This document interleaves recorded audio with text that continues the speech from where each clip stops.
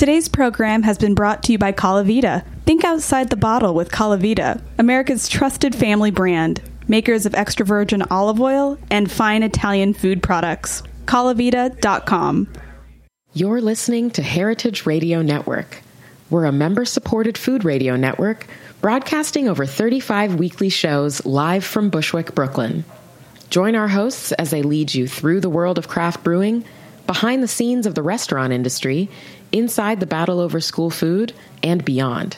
Find us at heritageradionetwork.org.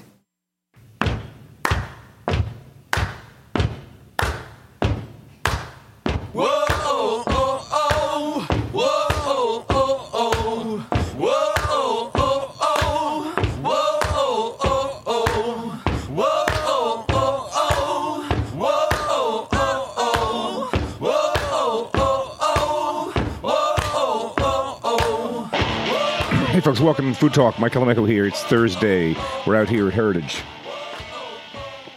And I'm guzzling water because I just got here 2 minutes ago. I'm always early. I'm like 45 minutes early all the time. Except when you have train delays in New York, which is pretty much as constant as anything else is. So yeah, usually I get lucky, but today I got on a Q train where somebody was sick in Times Square, and that means that train ain't leaving the station. Have fun and...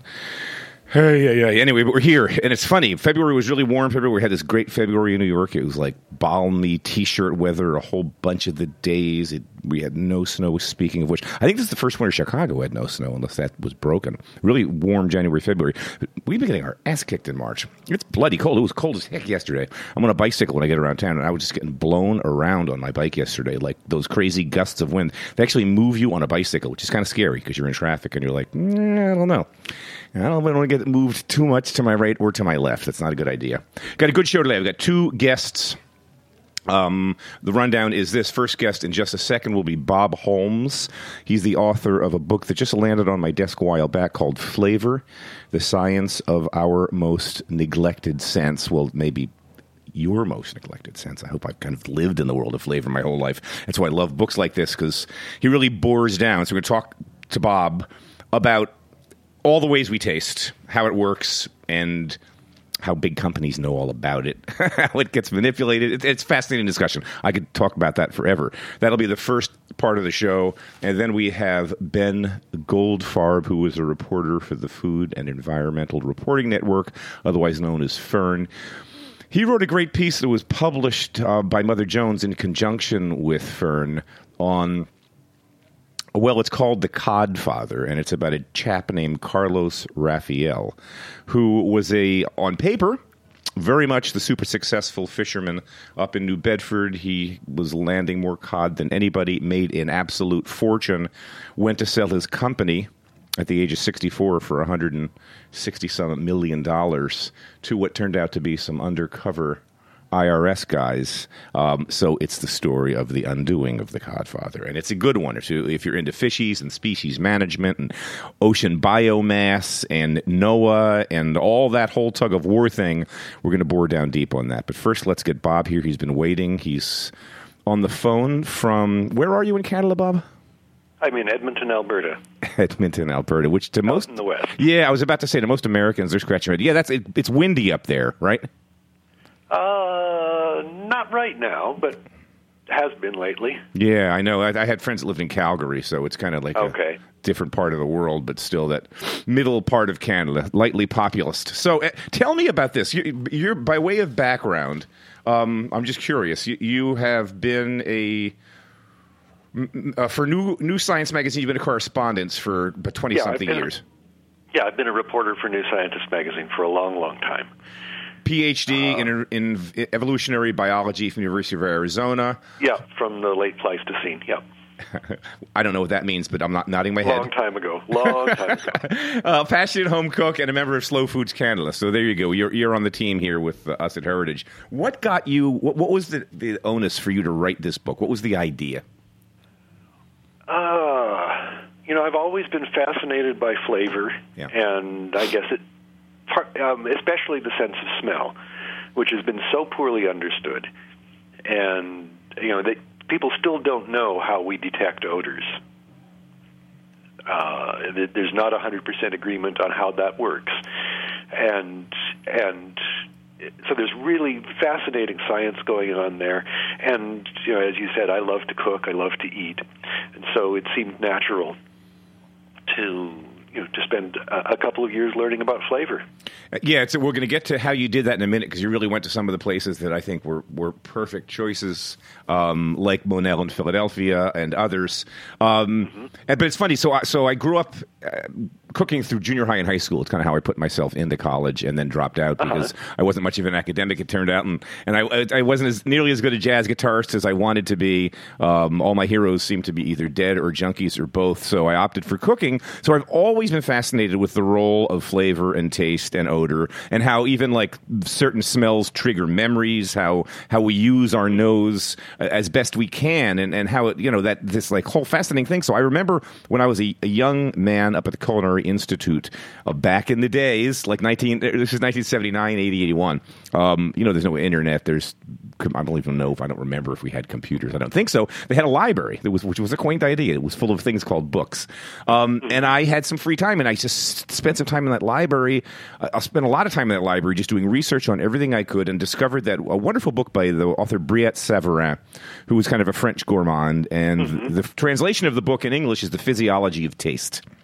So here was a treatise written a couple hundred years ago, without the scientific evidence that obviously we have now, on the same idea, this fascination of how do we taste things. So why don't you explain, as best you can, because you wrote the book, how do we taste? So talk about we kind of know the tongue is good for sweet, salt, sour, bitter, and then umami, assuming it exists. Right. And then the nose comes into play in a whole lot of ways. But how do we taste? You tell me what you've gleaned. Okay. Well, the first thing to note is that the English language lets us down here, because we use the word taste,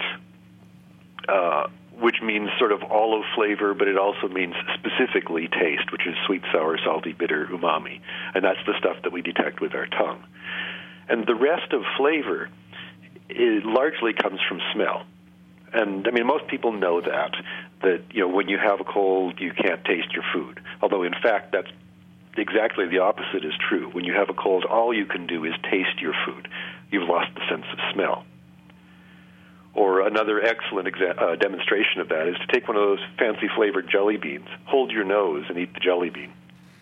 You won't taste anything much. There'll be a little bit sweet and maybe a little bit of sourness to it, and that's it, until you let go of your nose, and then you can tell all of a sudden, oh, that's banana. Oh, that's peach. Oh, that's mint. Right. So it's very clear that most of what we perceive as flavor comes from the nose. So part of you writing this book is this research that you're doing, and I was born and raised in Philadelphia, but I left in I never came back. Because I left in '79, graduated from the CIA in '82, and came straight to Manhattan, where I've been ever since.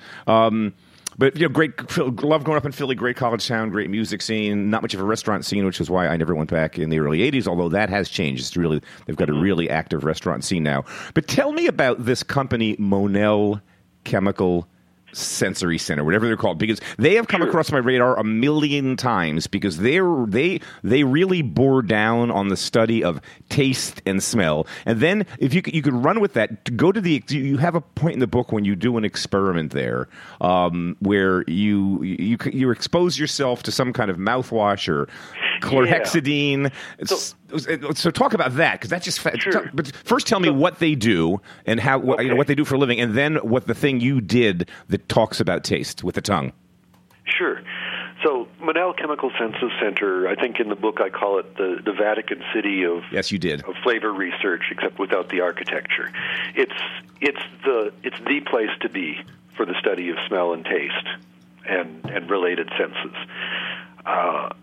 So they've got probably the world's best collection, or maybe even biggest and best collection of researchers on smell and taste, and a few other related things. And so they are the place to be for this. So I went there. I just finished telling you how most of flavor is about smell rather than taste, but that doesn't necessarily mean that you'd be better off without your sense of taste than without your sense of smell. And in fact, the director of the Monell Center said, "Oh no, it would be much, much worse to lose taste."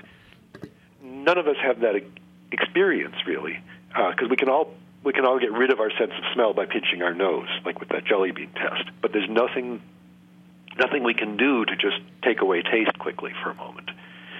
But he thought he had a way to do part of that experiment. It turns out there is a mouthwash. My son used it for a couple of days before he had his wisdom teeth pulled, called chlorhexidine, which turns out to knock out perception of salt for a little while. And there's also a tea made from some South American plant that knocks out the perception of sweet. And so we decided that we would do this experiment of trying both of those, get rid of sweet and salty, and then eat lunch. And that's about half of your ability to taste. I mean, now you're left with bitter, sour, and umami. Yeah. But salt and sweet are huge. I mean, that's, as a chef, we know. So you do the mouthwash, you drink some of the tea, you basically sort of semi-incapacitated your tongue, and then you proceeded to eat a hamburger cut in pieces. Yeah. So they went and got a hamburger from the food truck out in front of Monell, and we ate it, and it was disastrous. It tasted like cardboard. Even though I could smell everything, it was horrid. It was just like chewing stuff. Yeah, it could have been styrofoam. I think he's correct that even though most of the details about flavor come from smell, not taste, taste is probably the more important of the two senses, because it's what's telling us basically this is good stuff. This is full of sugars. This is full of proteins. In the case of umami, you're getting the salt that you need in your diet. That's what taste is doing, and smell is just telling us the details of, well, what exactly was that? Right, and the two do work in tandem, and I've always put much more emphasis on smell too, because to your point, it's very rare. I would imagine, was it in your book or somewhere else that I read that there are like rare incidences medically where people lose the ability to taste. No one's sure why, and then some people in chemotherapy, radiation for head and neck cancers, right. And then they just basically don't want to eat because it's like, what's the point if I can't taste the food? Right. Yeah. Okay. So point made. But so if you incapacitate the tongue, which is, you almost had to go out of your way to do it, then you realize how important it is. But for the most part, I agree. When you close your nose and try and eat food, and you're just relying on salt, sweet, sour, bitter, and umami, it really sucks. I'm a lucky guy. I work out all the time. I eat really well. I almost never get sick. It's probably been 5 years since the last time I had a cold. Mm-hmm. But I am miserable when I get a cold because for that reason. I'm a wine guy. I'm a food guy. And for however long it takes for my nose to clear, that usual 5 to 10 day cycle of blowing your nose and crying, and I am just miserable because drinking wine, I'm getting nothing from food, and I'm like, how do people do this? But tell me about what Monell's does. Are they part of U of P? No, they're not. They're an independent center. Okay. They're funded by grants from the government. They're funded by industry, actually, as well. That gives them money to get first look at their results. I don't think they ever get proprietary ownership of the results, but they can get, first look at the results. This is industrial taste research, it's called. Yes. So they're funded by, some of the big food companies and people like that as well. Now, what's this concept I was reading about? Because it's kind of fascinating, and I guess it has to do more with mouthfeel. But I think it might have been in reference to the guy in Berkeley, Sobel, but I'm not sure because my notes are all over the place. But I just have in quotes fat taste, the ability, the perception, the pleasure we get out of fat. The reason we're kind of attracted. What is that? Go there. Well, so. I said we talked about 5 basic tastes: sweet, sour, salty, bitter, umami. There's probably more, and which is a surprise in the first place, that something as simple as the basic tastes is also still not fully known. There's now pretty good evidence that we have a basic taste for fat, or actually for fatty acids, which are the breakdown products of fat. You'll get fatty acids in rancid cooking oil, you'll get fatty acids in aged cheeses, a little bit in aged meat, and things like that. So mostly we hate the taste, except if just a little bit of something nasty in your food, in your steak gives you some funkiness, or something nasty in your cheese makes it taste more interesting if there's just a little bit of it. So we probably do have that taste for fat. But when you say, "Oh, I love the taste of that," with whipped cream, dessert with whipped cream, what you're actually getting there is the mouthfeel from its sense of touch from the cream, the way it coats your tongue, and makes your mouth feel good. Yeah, I think I know you're a home cook, and I was a professional chef for years, and now cover the food scene with the PBS show I do. So I'm still in kitchens all the time. And I'm seeing less of it now, but it was certainly true that for about 15 to 18 years, from the mid-'90s till about 5 or 6 years ago, in a lot of the really good kitchens that I was in, butter was used as like the secret weapon. Butter or olive oil, some form of lipid. And it was done either when you were sautéing a piece of protein, you were basting it in butter that was browning with herbs and garlic. If you were making sauces, you were finishing those sauces, everything from tomato sauces to meat-based glazes to you name it, tablespoon of butter at the end. It would thicken it would give it viscosity, it would just kind of give it that another level of richness, and of course, and a pinch of salt, because I mean, we know, I always used to tell people, and I used to do call-in radio, you kind of have to take all the calls, you can't do it 6 days a week, and I would have a baking day, and people would call in with baking questions, and they would talk about salt, and I was like, salt is so important as a flavor amplifier. Every single baking recipe that there is, whether you're making brownies or pie dough or genoise, everything, somewhere in there's a quarter teaspoon of salt. And if you leave that quarter teaspoon of salt out, the finished it doesn't affect the rise, doesn't affect the lift, doesn't affect the crisp, the crunch, the dough whatsoever, right? The crumb. But that little quarter teaspoon of salt is, if you leave it out of baked goods, your food tastes like nothing. So we knew that salt and fat did that. So I guess that's what that fat thing is. Well, no. It's when you put fat in, it's not because you like the taste of fat, because fat itself doesn't have the taste of a fatty acid is nasty.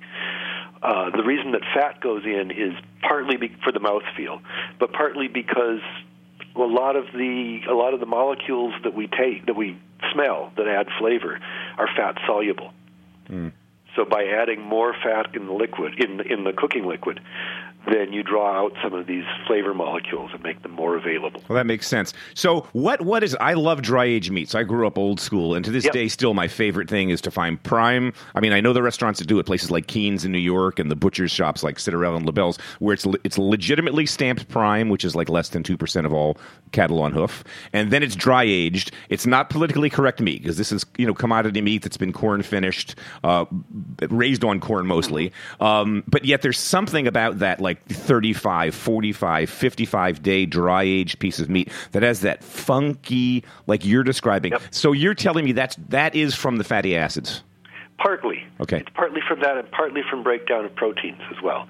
So adding flavor, especially in meat, is all about breaking down what was there originally. The meat is proteins and fats and some carbohydrates, and most of those don't have a flavor of them on their own, which is why a piece of raw meat doesn't taste of all that much.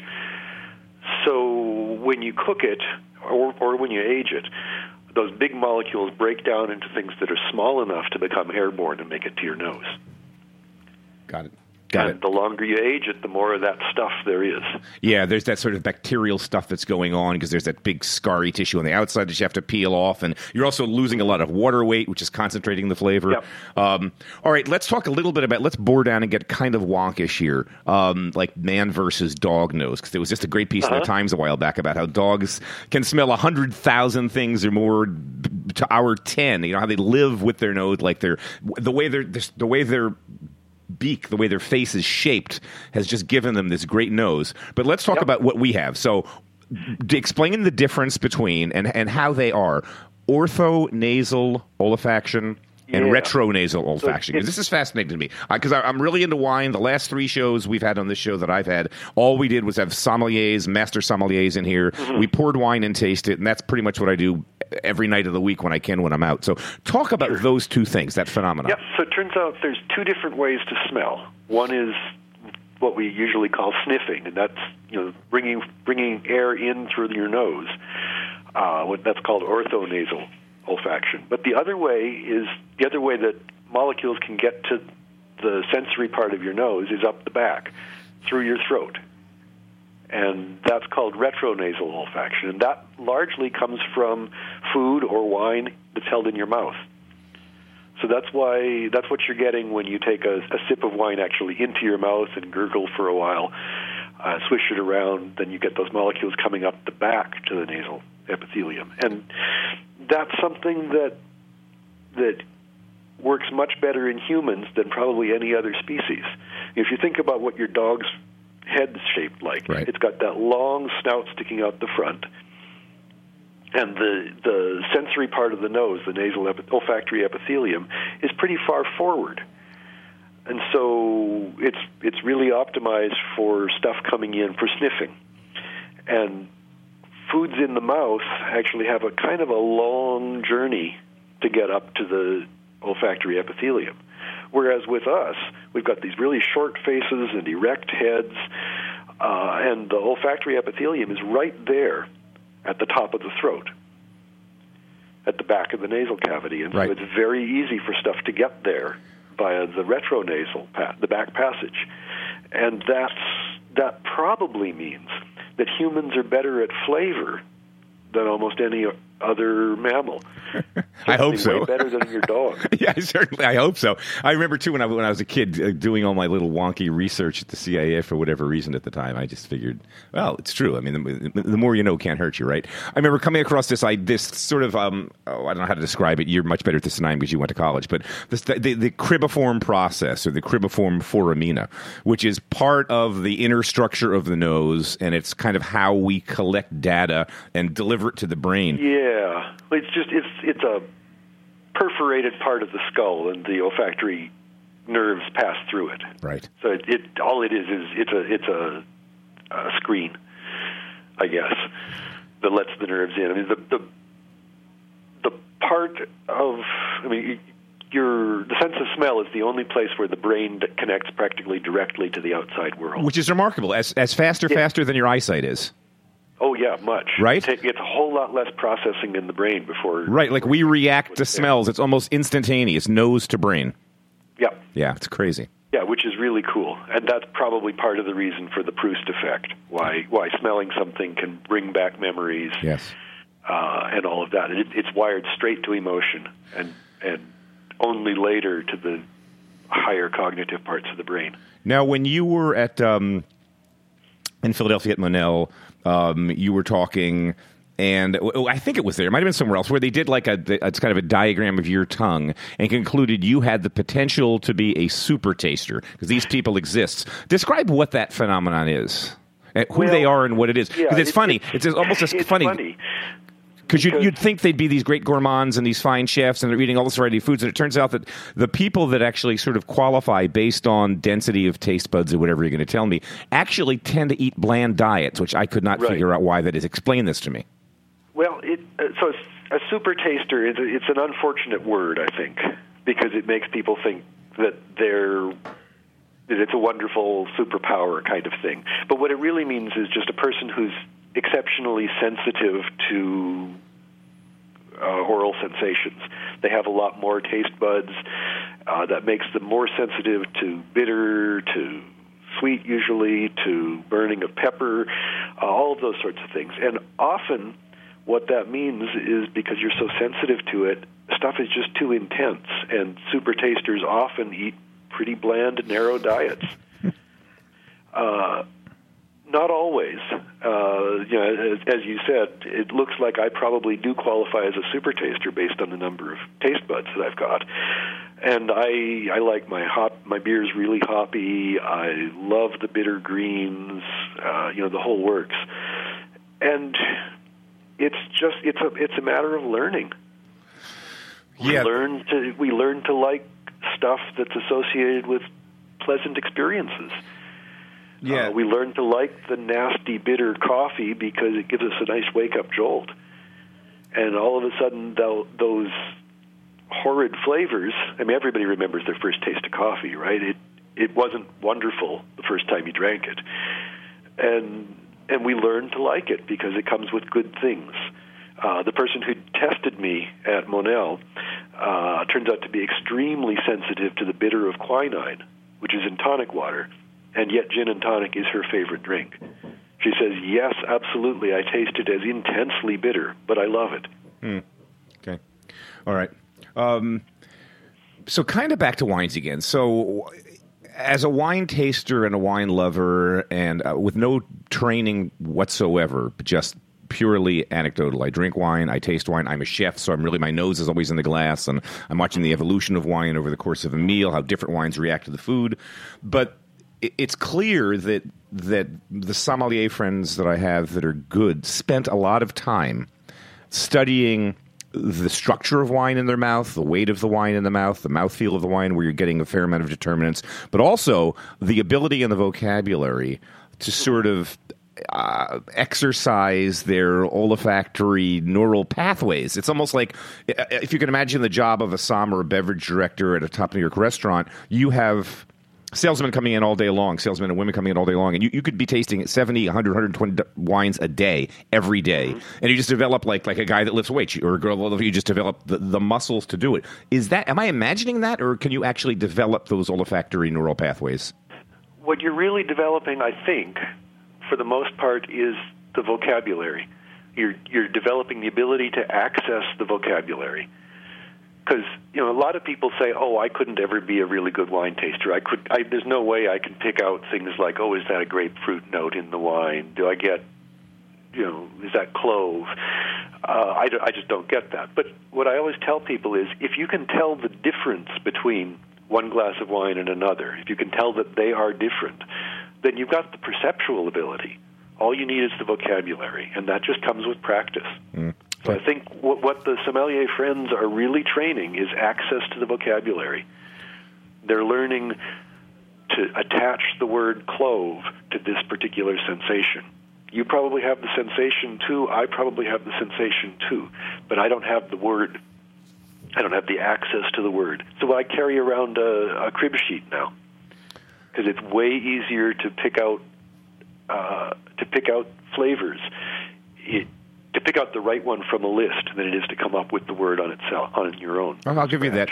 So again, the name of the book here is Flavor: The Science of Our Most Neglected Sense. You spent a fair amount of time, and one of the things that always kind of horrifies me, this whole business of in the flavor industry really begins in the 1950s with the gas chronography.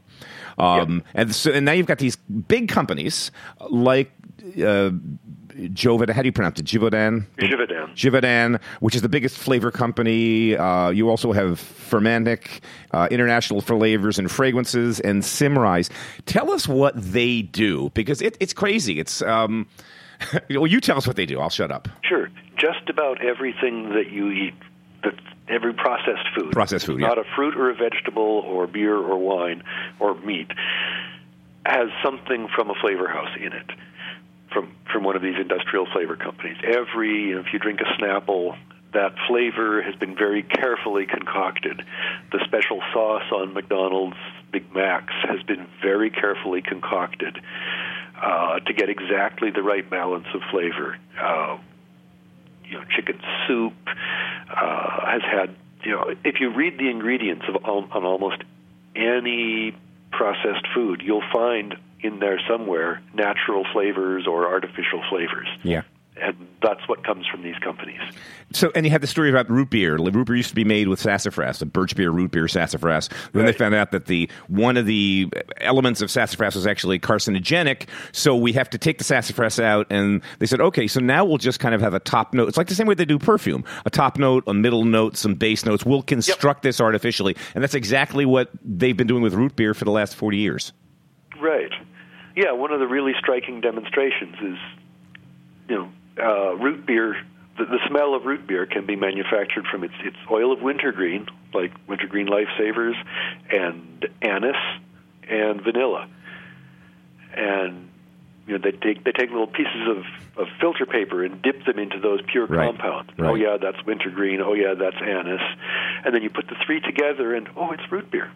It's like truffle oil. Magic. So I'd never noticed that before. Yeah, it's like truffle oil drives me nuts in restaurants. I can't stand the smell of it, and I know a lot of chefs have used it. A lot of high-end chefs use it, and it's a chemical extraction. It's an oil. It's some kind of neutral oil, whatever. It doesn't matter what it is, but they've isolated a couple of the phenolic compounds that what truffles smell like, manufacture them chemically, and just boom, add them, and that's it.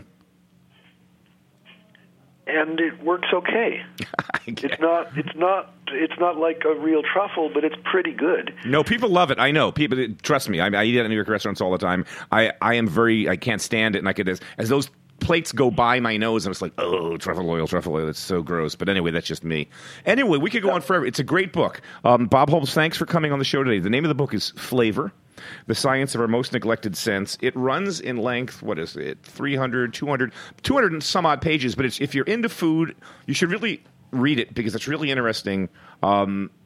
I found it endlessly like how we taste, the physiology of taste, the chemistry behind taste, with tons of good anecdotes that we didn't get into, again, about these flavor companies and, how you make chicken McNuggets. It's just great. It's a great book. Thanks for bringing that book out to us, Bob. My pleasure. Thanks a lot. Thank you. Stay where you are. My next guest is going to be on in a minute, Ben Goldfarb. Right after this quick break, we'll have Ben in the studio here out in Bushwick. Stay tuned.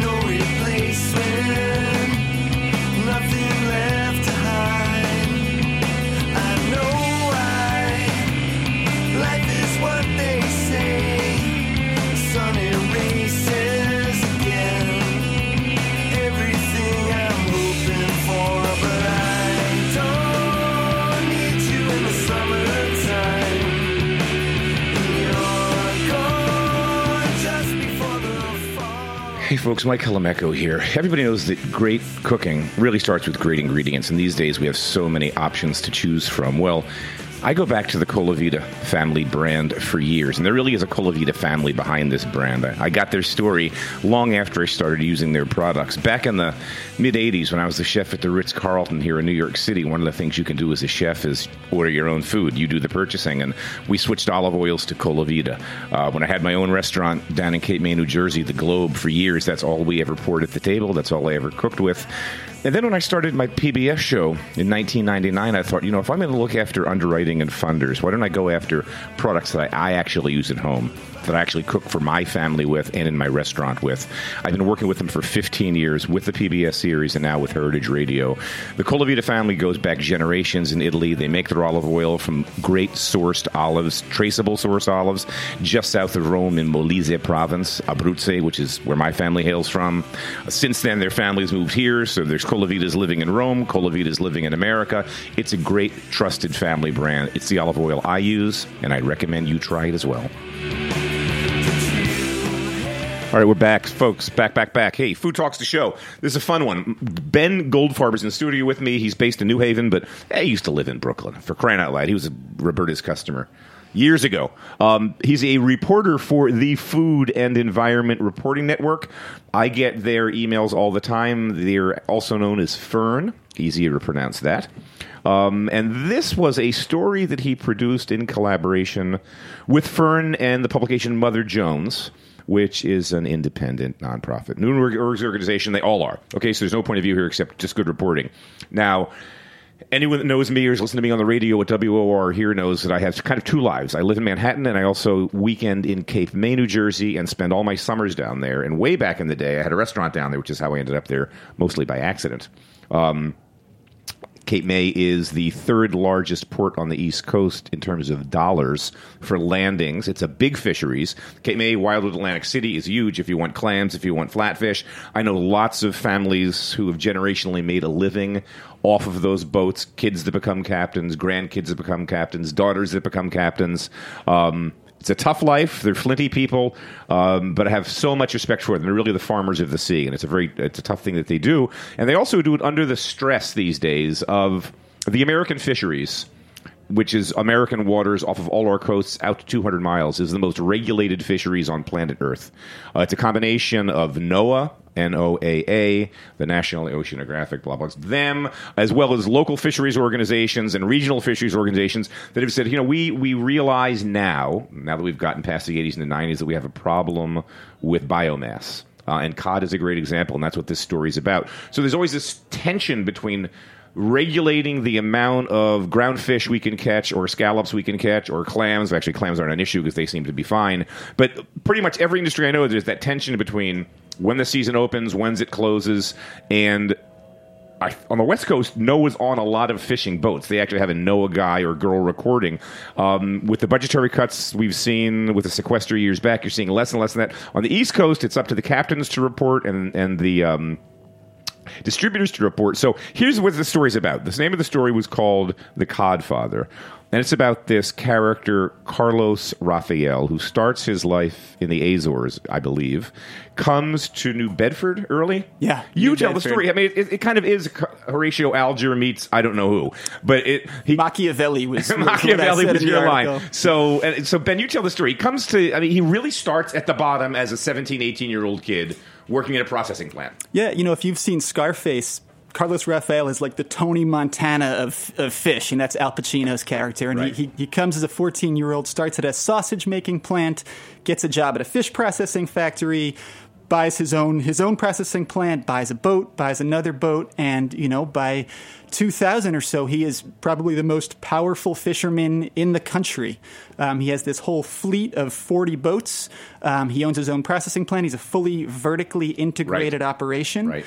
And he has some dealings with the law. He goes to prison for he has that 890-pound tuna that ends up coming off of one of his boats. It's not a tuna boat, dude. Right. Because those things are worth a lot of money. Yeah. So he gets busted for that. He does some time. And then he's like cocky. He says to the guys, like, your job's to catch me. Well, that's the kind of the amazing thing is that every fisherman I talked to in New Bedford had some incredible story about being screwed by the Codfather. One of the things about his character, it seems, is that he just loved telling people how he was screwing them over. It was for him. That was almost part of the fun of owning this giant operation, was beating everybody else at this game, including the regulators. I was about to say, this must be so fun. I didn't realize it. I'm not going to talk about our current state of politics, but in terms of character being the story all the way through. But so he was even that way with his competitors coming up.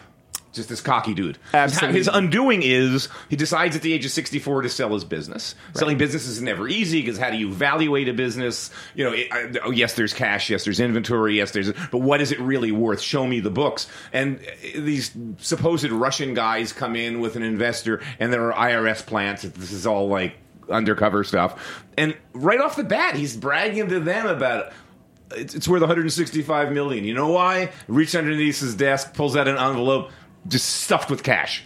This guy can't resist himself. No, it's amazing. It seems like within 5 minutes of the IRS showing up, he's already divulging the entire fraud that he's been operating for a year, which he called the dance, was what he referred to as his Let's go back to his rise. Do we know, was he playing by the rules? Was he just a really good, aggressive, hardworking fisherman or a captain with a bunch of boats early on, or was right from the get-go this guy milking the system? Well, one of the things that he told the undercover IRS agents was that he'd been doing the dance, which is his fraud, for 30 years. So I think that from the get-go he was operating illegally, but he was also certainly a very shrewd businessman, and a lot of fishermen really admired the guy, because he would lead to kind of the challenging regulatory environment, and he was the guy who was making it work. He was sort of a local hero in a lot of ways, and he employed a lot of people on his boats. So he was this very ambiguous character, where there were certainly fishermen who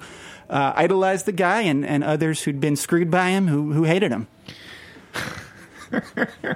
Well, explain this part to me. So one of his undoings, as they all began, this is like a house of cards that happened pretty quickly. And meanwhile, this is like fresh news because he was supposed to go on trial like a week ago. Now it's been suspended till the 30th. Yeah, so the trial was originally in January. It keeps getting pushed back. Right. And he actually, he has pled guilty. He's pled guilty for this. He's pled guilty, but he hasn't been sentenced yet. So he's scheduled to appear before a judge in Boston on March 30th, so a week from today. Just for the sentencing. So one of the things was misreporting, and I read this number, and I just, like, my jaw dropped. 814,800 pounds of fish that he caught as cod and called them haddock. Right. So kind of the amazing loophole in the whole regulatory system is the way that it's supposed to work is the fishing boats come back to shore and they tell NOAA, the federal government, how much they've caught and what species they've caught. And then the seafood processing plants, the dealerships, they have their own reports that they submit about how much they got from the boats. And then NOAA uses those two sets of reports to corroborate each other. But obviously, if you're a vertically integrated operation, it's pretty freaking easy to make those two sets of reports line up. So he was just, falsifying these reports on a truly massive scale, basically catching more valuable fish, calling them less valuable fish, and then selling them under the table to a guy in New York for a lot of money. Who's still in business. Who is still in business, yeah. And who has not been charged. I know. In connection to this case. Apparently he's just like, yeah, it's cool with me. And haddock and cod, just to be fair, haddock, cod, ling are sort of similar fish in a similar family. They're big, they're white, they're North Atlantic, they're flaky. Sometimes I can't tell the difference looking at them if they've been filleted out. A small cod looks like a big haddock. I mean, I can't tell the difference, except the price point. Right. And if you don't mind going on, I don't know if this is a strength, but cod was the New England fisheries were built on the backs or on the sails of the Portuguese. Portuguese were great sailors, great fishermen. I've been to Portugal a few times. Love the country, and it's ironic that the national fish of Portugal is cod, and yet it's not native to their waters. So the Portuguese initially began to go north into northern Europe, into the English waters, and the Norwegian waters, and the Scottish waters. And then they were kind of following cod up across the North Atlantic, and really were fishing the New England fisheries, drying that cod and bringing it back to Portugal hundreds of years ago, and established the towns of New Bedford and Gloucester. So to this day, we've got Portuguese families that can trace their roots back 8-9 generations to fishermen. The problem became evident, I'm guessing, in the 80s into the 90s, that this enormous biomass of cod that historically existed, because there was no limits on fishing, the numbers that I've read, and no one knows. You could talk to old people and how, they talk about dropping buckets in the water and pulling cod up in them. But we think that, a reasonable estimate is the biomass has been reduced by 90%. I think it's more than that. Yeah, I've heard that we're down to 3% of historic biomass. So that means for every 3 cod swimming out there now, there used to be 97 more. Right. It was that thick. We've decimated them. So what we're trying to do now is manage the small biomass that we have by opening and closing catches with these regulations. So there's still cod. They're still going to make baby cod. We're still going to be eating cod, but we're just going to have to limit what we're catching because we're really down to like single-digit biomass numbers. Yeah, and the history of regulations in New England goes back even to the 1970s. And that was when you saw these gigantic industrial trawlers from Japan, from Spain, from Russia, all over the world. Waters. Yeah, exactly. Within 3 miles of shore. And in 1976, the government basically the Magnuson-Stevens Act pushed those boats 200 miles offshore, and that was really the beginning of fisheries regulation in New England and the country. But since then, it's certainly, the last 40 years has been an effort to just get it right. Regulating fisheries is so complicated because it's basically impossible to know what is even down there. Right, correct, right? Because as a guy that loves fishermen, it's dark. They're fishing deep off the waters. Is it long line? Is it purse seine? Or is it scallops where they drop that like chain metal down and bring them up off the sky? And the fishermen tend to know more about it than anybody does because this is what the hell they do for a living. Sure. Did you get to meet this guy, Carlos? No, I didn't. So so what brought him on your radar? What brought the story on your radar? Well, I've been covering fisheries for a while, and and I did a story about the New England ground fisheries in 2011 or 2012, right when this new system called catch shares was coming into place. Talk about that, because this is interesting. It exists elsewhere. I've read about it down in down south in the Gulf of Mexico. It exists, and it's kind of I mean, like even like in Cape May, I know that in order to harvest scallops, you have to have permits for certain tonnage. Right. And those permits are kind of controlled by just a few guys that are actually really successful, who actually own the boats and have vertically integrated systems too. Danny Cohen and Keith Laudeman.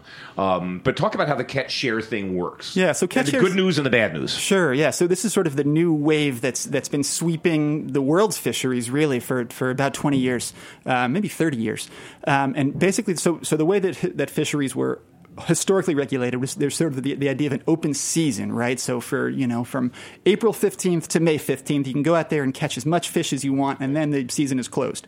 And there are a lot of problems with that idea. I mean, the biggest problem is that it's really dangerous, because you have to go catch your fish in this very narrow window, right. And if it's stormy, right. If the weather is bad, you're fishing for 24 hours a day trying to catch as much as you can. A lot of people died during what scientists call the race for fish, and it's kind of uneconomical too, right? Because everybody is landing their fish in this same really narrow window, so the market is glutted, prices are really low. It's bad for fishermen and bad for fish. So what Catch Shares does is it sort of flips the way that fish is regulated. So it basically sets a total allowable catch. That's kind of the pie, right? So this year, all the fishermen in New England can catch 100,000 tons of cod, making that number right. But sure, and then Michael, you can catch 10,000 tons, and Ben, you can catch 5,000 tons, and you can buy and sell and trade your slice of the pie. It basically turns this once common pool of fish into private property. Which is like everything with the law, it cuts both ways. So it ends up in the Gulf. I forget what the statistic was. I wrote it down somewhere. Where are my numbers here? Come on. Oh, Catch Shares in the Gulf of Mexico. 55 sea lords, you refer to them as, right, own the rights to 75% of all red snapper. Right, and there are 500 guys who are sort of competing over what's left. So it's tough for the small guys, and it even incentivizes some people to say, hey, I'll sell you my shares. I'm not even going out anymore. I'm not even going to have a boat anymore. I'm going to be golfing in Florida off the money that I've sold my shares to you with, but I'm not really a fisherman anymore. That exists too. So it's this kind of weird thing. Yeah. And the thing that's tough about fishing is that obviously it's a very capital-intensive business, right? Yeah. You have to buy the ice, you have to buy the gas, you have to pay your crew. Yeah. So you have to achieve a certain economy of scale to make it worth your while to go catch fish. So if you have a small slice of the pie, the incentive is to sell that out to a fisherman with more capital, which is really how Carlos Rafael, the codfather, amassed so much of his fishing power, right? I mean, so in 2010, this Catch Shares system comes to New England, and he was allocated about 9% of the total allowable catch. But within 3 years, he's landing more than a quarter of the ground fish revenue in New England. So he's massively concentrated the fishing power. How did he do it? A lot of fishermen were eager to sell out, right? They're at retirement age, right? Fishermen all over the country are getting older. It's harder for young guys to come into the business. So a lot of guys got their slice and said, "Hey, I'm cashing out." There's certainly people who are willing to cash out, and then others, who didn't want to, but basically had no choice because their slice was so small. You had a statistic in here in New Bedford. So we're talking about New Bedford groundfish. In 1996, there were 1,200 commercial boats. Fast forward to 2013, that number went from 1,200 to 317. Yeah, it's this really dramatic consolidation of the industry. And just boats that are just rusting in the docks that people have walked away from. Are you seeing that? What do you think, aside from this article, and since you're covering fisheries, what's your sense generationally of moving forward of New Bedford, Gloucester, Cape May? I mean, all these towns that have historically been supported as fisheries. Will it just be a few big guys? Is there young blood coming in? Is there hope? Are there new species that we're thinking about? Like, why don't we eat more dogfish? Why don't we eat bloody, whatever, sand sharks? Because we're really a funny species, American consumers. We eat shrimp, we eat tuna, we eat salmon. That's it. Yeah, those tilapia, maybe. Oh, fuck yeah. Shit, I haven't mentioned that word. But garbage, basically, 90% of what we're eating are three bloody species. And, of course, salmon is, if this is coming from Alaska, it's farm-raised. Right. So what's your sense of, since you're in these communities and you're talking to the guys, the girls, the families, is there a bright spot? Yeah, so last year I did a feature about dogfish for Boston Magazine, and dogfish it's a small shark, as you know, and it's another white flaky fish. It doesn't quite have the flake of cod. Texturally, it's not quite as good, but it's pretty tasty. I've cut it and keep going. I eat it's good fish, and it's fresh and it's abundant and it's sustainable, and they're all over the goddamn. It's everywhere. So abundant, right? So just backing up for a second, one of the really amazing things about New England right now is that the Gulf of Maine, which is the big body of water from Cape Cod to Canada, is warming. Yeah, it's warming faster than 99% of the ocean water on Earth. And what that's doing is it's basically driving cod further and further north, right? So cod was always overfished. I mean, that's really the problem. But climate change is making it harder for cod to recover. And in cod's place, you've got other species like black sea bass and dogfish that are moving in like crazy. So all of these fishermen now are faced with these, all they catch is dogfish in some places, especially in Cape Cod. So they have to find a market for this stuff, but that's really challenging because as you said, American consumers are only accustomed to a handful of species. We're not going to eat some weird shark, right? That's un-American. So it's been really hard for these guys to find a market for this product. And this story that I wrote about these dog fishermen, they're developing local markets. They have local restaurants in Chatham that are using dogfish in burritos. Right. But those local restaurants they're using 30 pounds of dogfish a week. These guys are catching 4,000 pounds a day. And it's just really hard for them to find outlets for the incredible dogfish biomass they're catching. So the solution is really finding institutional buyers, college cafeterias, hospitals, prisons, the military. Who's going to buy 4,000 pounds of dogfish a day unless we can get those big buyers buying up dogfish, it's going to be really hard to survive. Were you in a cafeteria at like Penn State or something? You're talking about, I don't know if I read a piece like that. They were talking about like how the college cafeterias were really kind of on the forefront because the chefs and the buyers are smart too. Like, what can we buy that's good, that's cheap, that's delicious, that's sustainable? And you're seeing it that on, because back in the day when I was in college, you didn't eat in the cafeteria, but now college, now you're spending $250,000 for your useless bachelor's degrees. You can eat well in most colleges, so Sure. So that has become an avenue. Increasingly, yeah, but it's still not nearly at the scale that these guys need. There are just a handful of fishermen who are making a living off dogfish right now, and as you said, 20 years ago there were 1,200 fishermen making a living off cod and haddock and flounder and other ground fish. Well, at least black bass is delicious and people pay for it. Because that's I think another thing with the country is we're just going to have to. I noticed because again I live here and I live in Cape May. And fish is always expensive in Manhattan, and once I got used to Cape May, like the freshness of the fish down there, I really couldn't buy fish up here. I'm like just look at it. I'm a chef. I was like, no. What's that? No. So you're looking at north of $20 a pound for a lot of good seafood up here now. Scallops jumped a ton in the last, I guess, 5 or 6 years ago. I think it goes back to that radioactive thing in Japan, that Fukushima thing. For some reason, it was around that time that destroyed scallop beds in the Far East. So the demand for Atlantic scallops, North Atlantic scallops, skyrocketed. Now down in Cape May, I buy them. I love them. They're really protein dense. I don't eat that many. It's a funny kind of protein. You find that too with scallops? You can't eat a lot of them?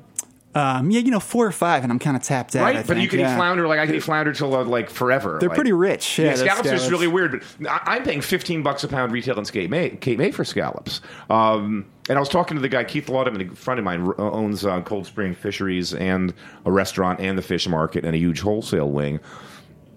And I said, Keith, when did flounder get to be $13 a pound? And he says, this was the past year. He said, it's so scarce now, that's what we're paying for it. We're just going to have to get used to paying more for good, clean protein. Yeah. And I think we'll have to diversify the fish that we eat, obviously. I think that we've gotten used to the idea of diversity in produce, right? We all know that there are 10 different kinds of lettuce. People are eating kale now. I grew up exactly. I grew up in black neighborhoods. Like, we eat kale and collard greens when I was a kid. And I'm like, when the white people started eating kale? Right, kale's the shit now. So what is the kale of fish exactly? That's what we need. It has to be dogfish. So we have to get used to the idea of eating what is seasonal, what is local, what is abundant. And we've gotten used to that idea when it comes to buying produce at farmers markets, but fisheries is still 10 to 20 years behind the produce movement. And I'm guessing it kind of has to come through people like you that are doing writing, and from chefs who tend to lead the way in terms of trends. If people are going to restaurants and they're seeing skate on the menu and dogfish on the menu and stuff that's around the sustainable. I mean, I remember when I used to fish in Cape May. I'm not a very good fisherman. I would take home oyster crackers, little tiny little bottom-dwelling hideous things, but they were delicious. I remember like buying squid to cook in my house and having like the guys at the other side of the counter say, "You buying this for bait?" I'm like, "No, man, squid's delicious." Totally, yeah. Right? And that's another Northeast. I mean, we sell. What's the statistic in America? I think we sell 90% of the fish that we catch overseas. Right. And then we import 80% of the fish that we eat, or something, which is like tilapia, farmed shrimp from like this junk fish. Right. So it's totally backwards. But I think you're right. I mean, I think that one good example of the dynamic that you're describing is monkfish. Monkfish is this hideous creature with this crazy gaping mouth full of teeth. People were disgusted by it. And then chefs basically figured out it was delicious, and now there's a huge monkfish market. And that's what a lot of guys are fishing for now in the Northeast is monkfish and skates, because those are two sort of historically unloved species that were redeemed by the culinary community. Yeah, skate to me is crazy. That's like one of my favorites. Like some of the most delicious fish. So easy to cook. Tastes like a minute or two. I could go on and on. And black sea bass. It's funny you mentioned that because having been in New York for a while, one of the seminal restaurants, Montrachet, when it first opened, Drew Nieporn. David Boulay was the original chef in that kitchen, and he had additional menu black bass en barigoule, which is a southern French preparation. It's a broth, a nage with artichokes and vegetables. Really clean, really nice. But I remember black bass was kind of an outlier fish back then, and I was a chef back then, and I remember the price of black bass then was $1 a pound.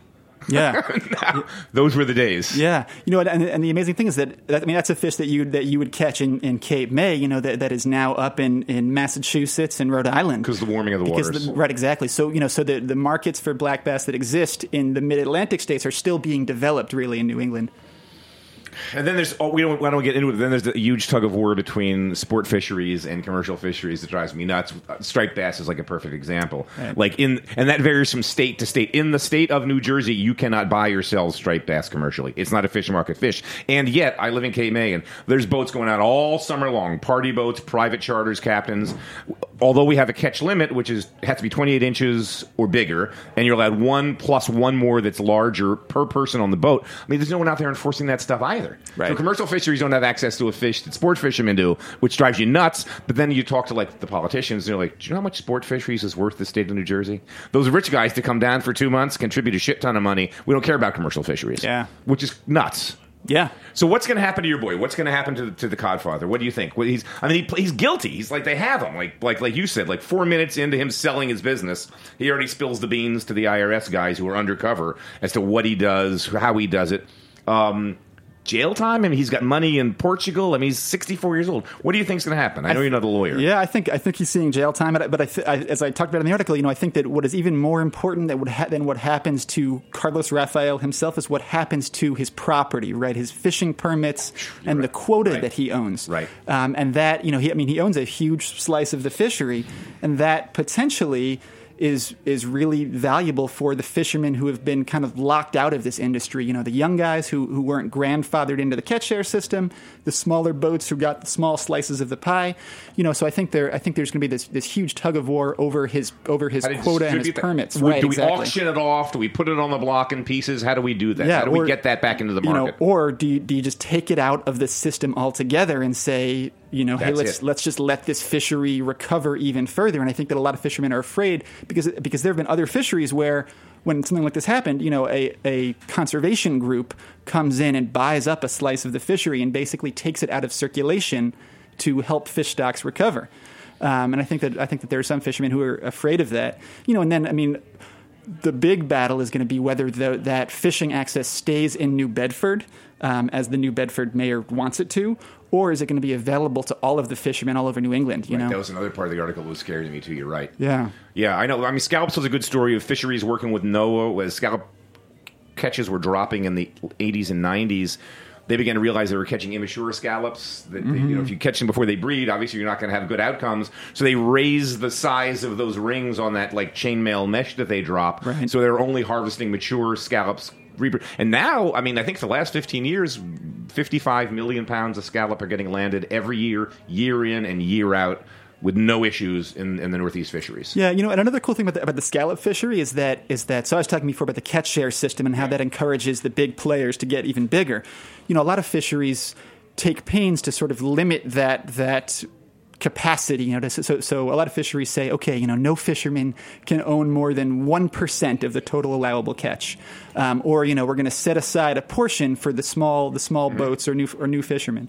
And in the case of the scallop fishery, there is that accumulation limit. There's a certain percentage that no fisherman can get bigger than. So I think that that's a valuable lesson for the ground fishery, where there is a limit now this time for the first time, which is about 15%, but that's much higher than the scallop limit. So I think that if you're going to put catch shares into place, and again, catch shares have a lot of good benefits, but they also have to come with limits that basically curtail how big an individual player can get. I think that's a really important lesson from scallops. Great. Thanks for coming on. Nice to meet you. I mean, we have the same passion for it. I'm a huge fan of fishermen and fisherwomen. They're the farmers of the sea, folks. I mean, what they do is, you can't imagine the labor, how risky it is. We have that. I don't want to go into the boats we've lost in Cape May and the horror stories, but it's one. I think it's the second most dangerous occupation there is in America. And we should all be eating more fish. We should eat fish 2-3 days a week. And American fish, locally caught fish. Please. Dogfish. Yeah, no more tilapia. No more of that farm-raised salmon. Eat locally. Ben Goldfarb is a reporter for the Food and Environmental Reporting Network, Fern, also known as Fern. You can find his piece in Mother Jones. We'll have a link to it here at our website. It's a great piece. Keep up your great work, man. Thank you. Thanks for having me. Folks, stay tuned. We'll be back next week doing something.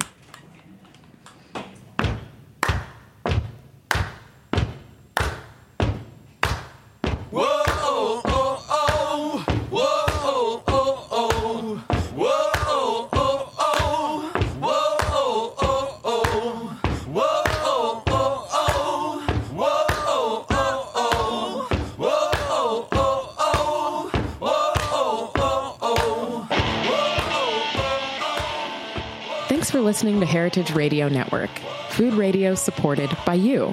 For our freshest content and to hear about exclusive events, subscribe to our newsletter.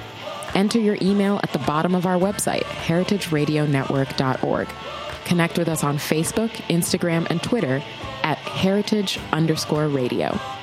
Heritage Radio Network is a nonprofit organization driving conversations to make the world a better, fairer, more delicious place. And we couldn't do it without support from listeners like you. Want to be a part of the food world's most innovative community? Rate the shows you like, tell your friends, and please join our community by becoming a member. Just click on the beating heart at the top right of our homepage. Thanks for listening.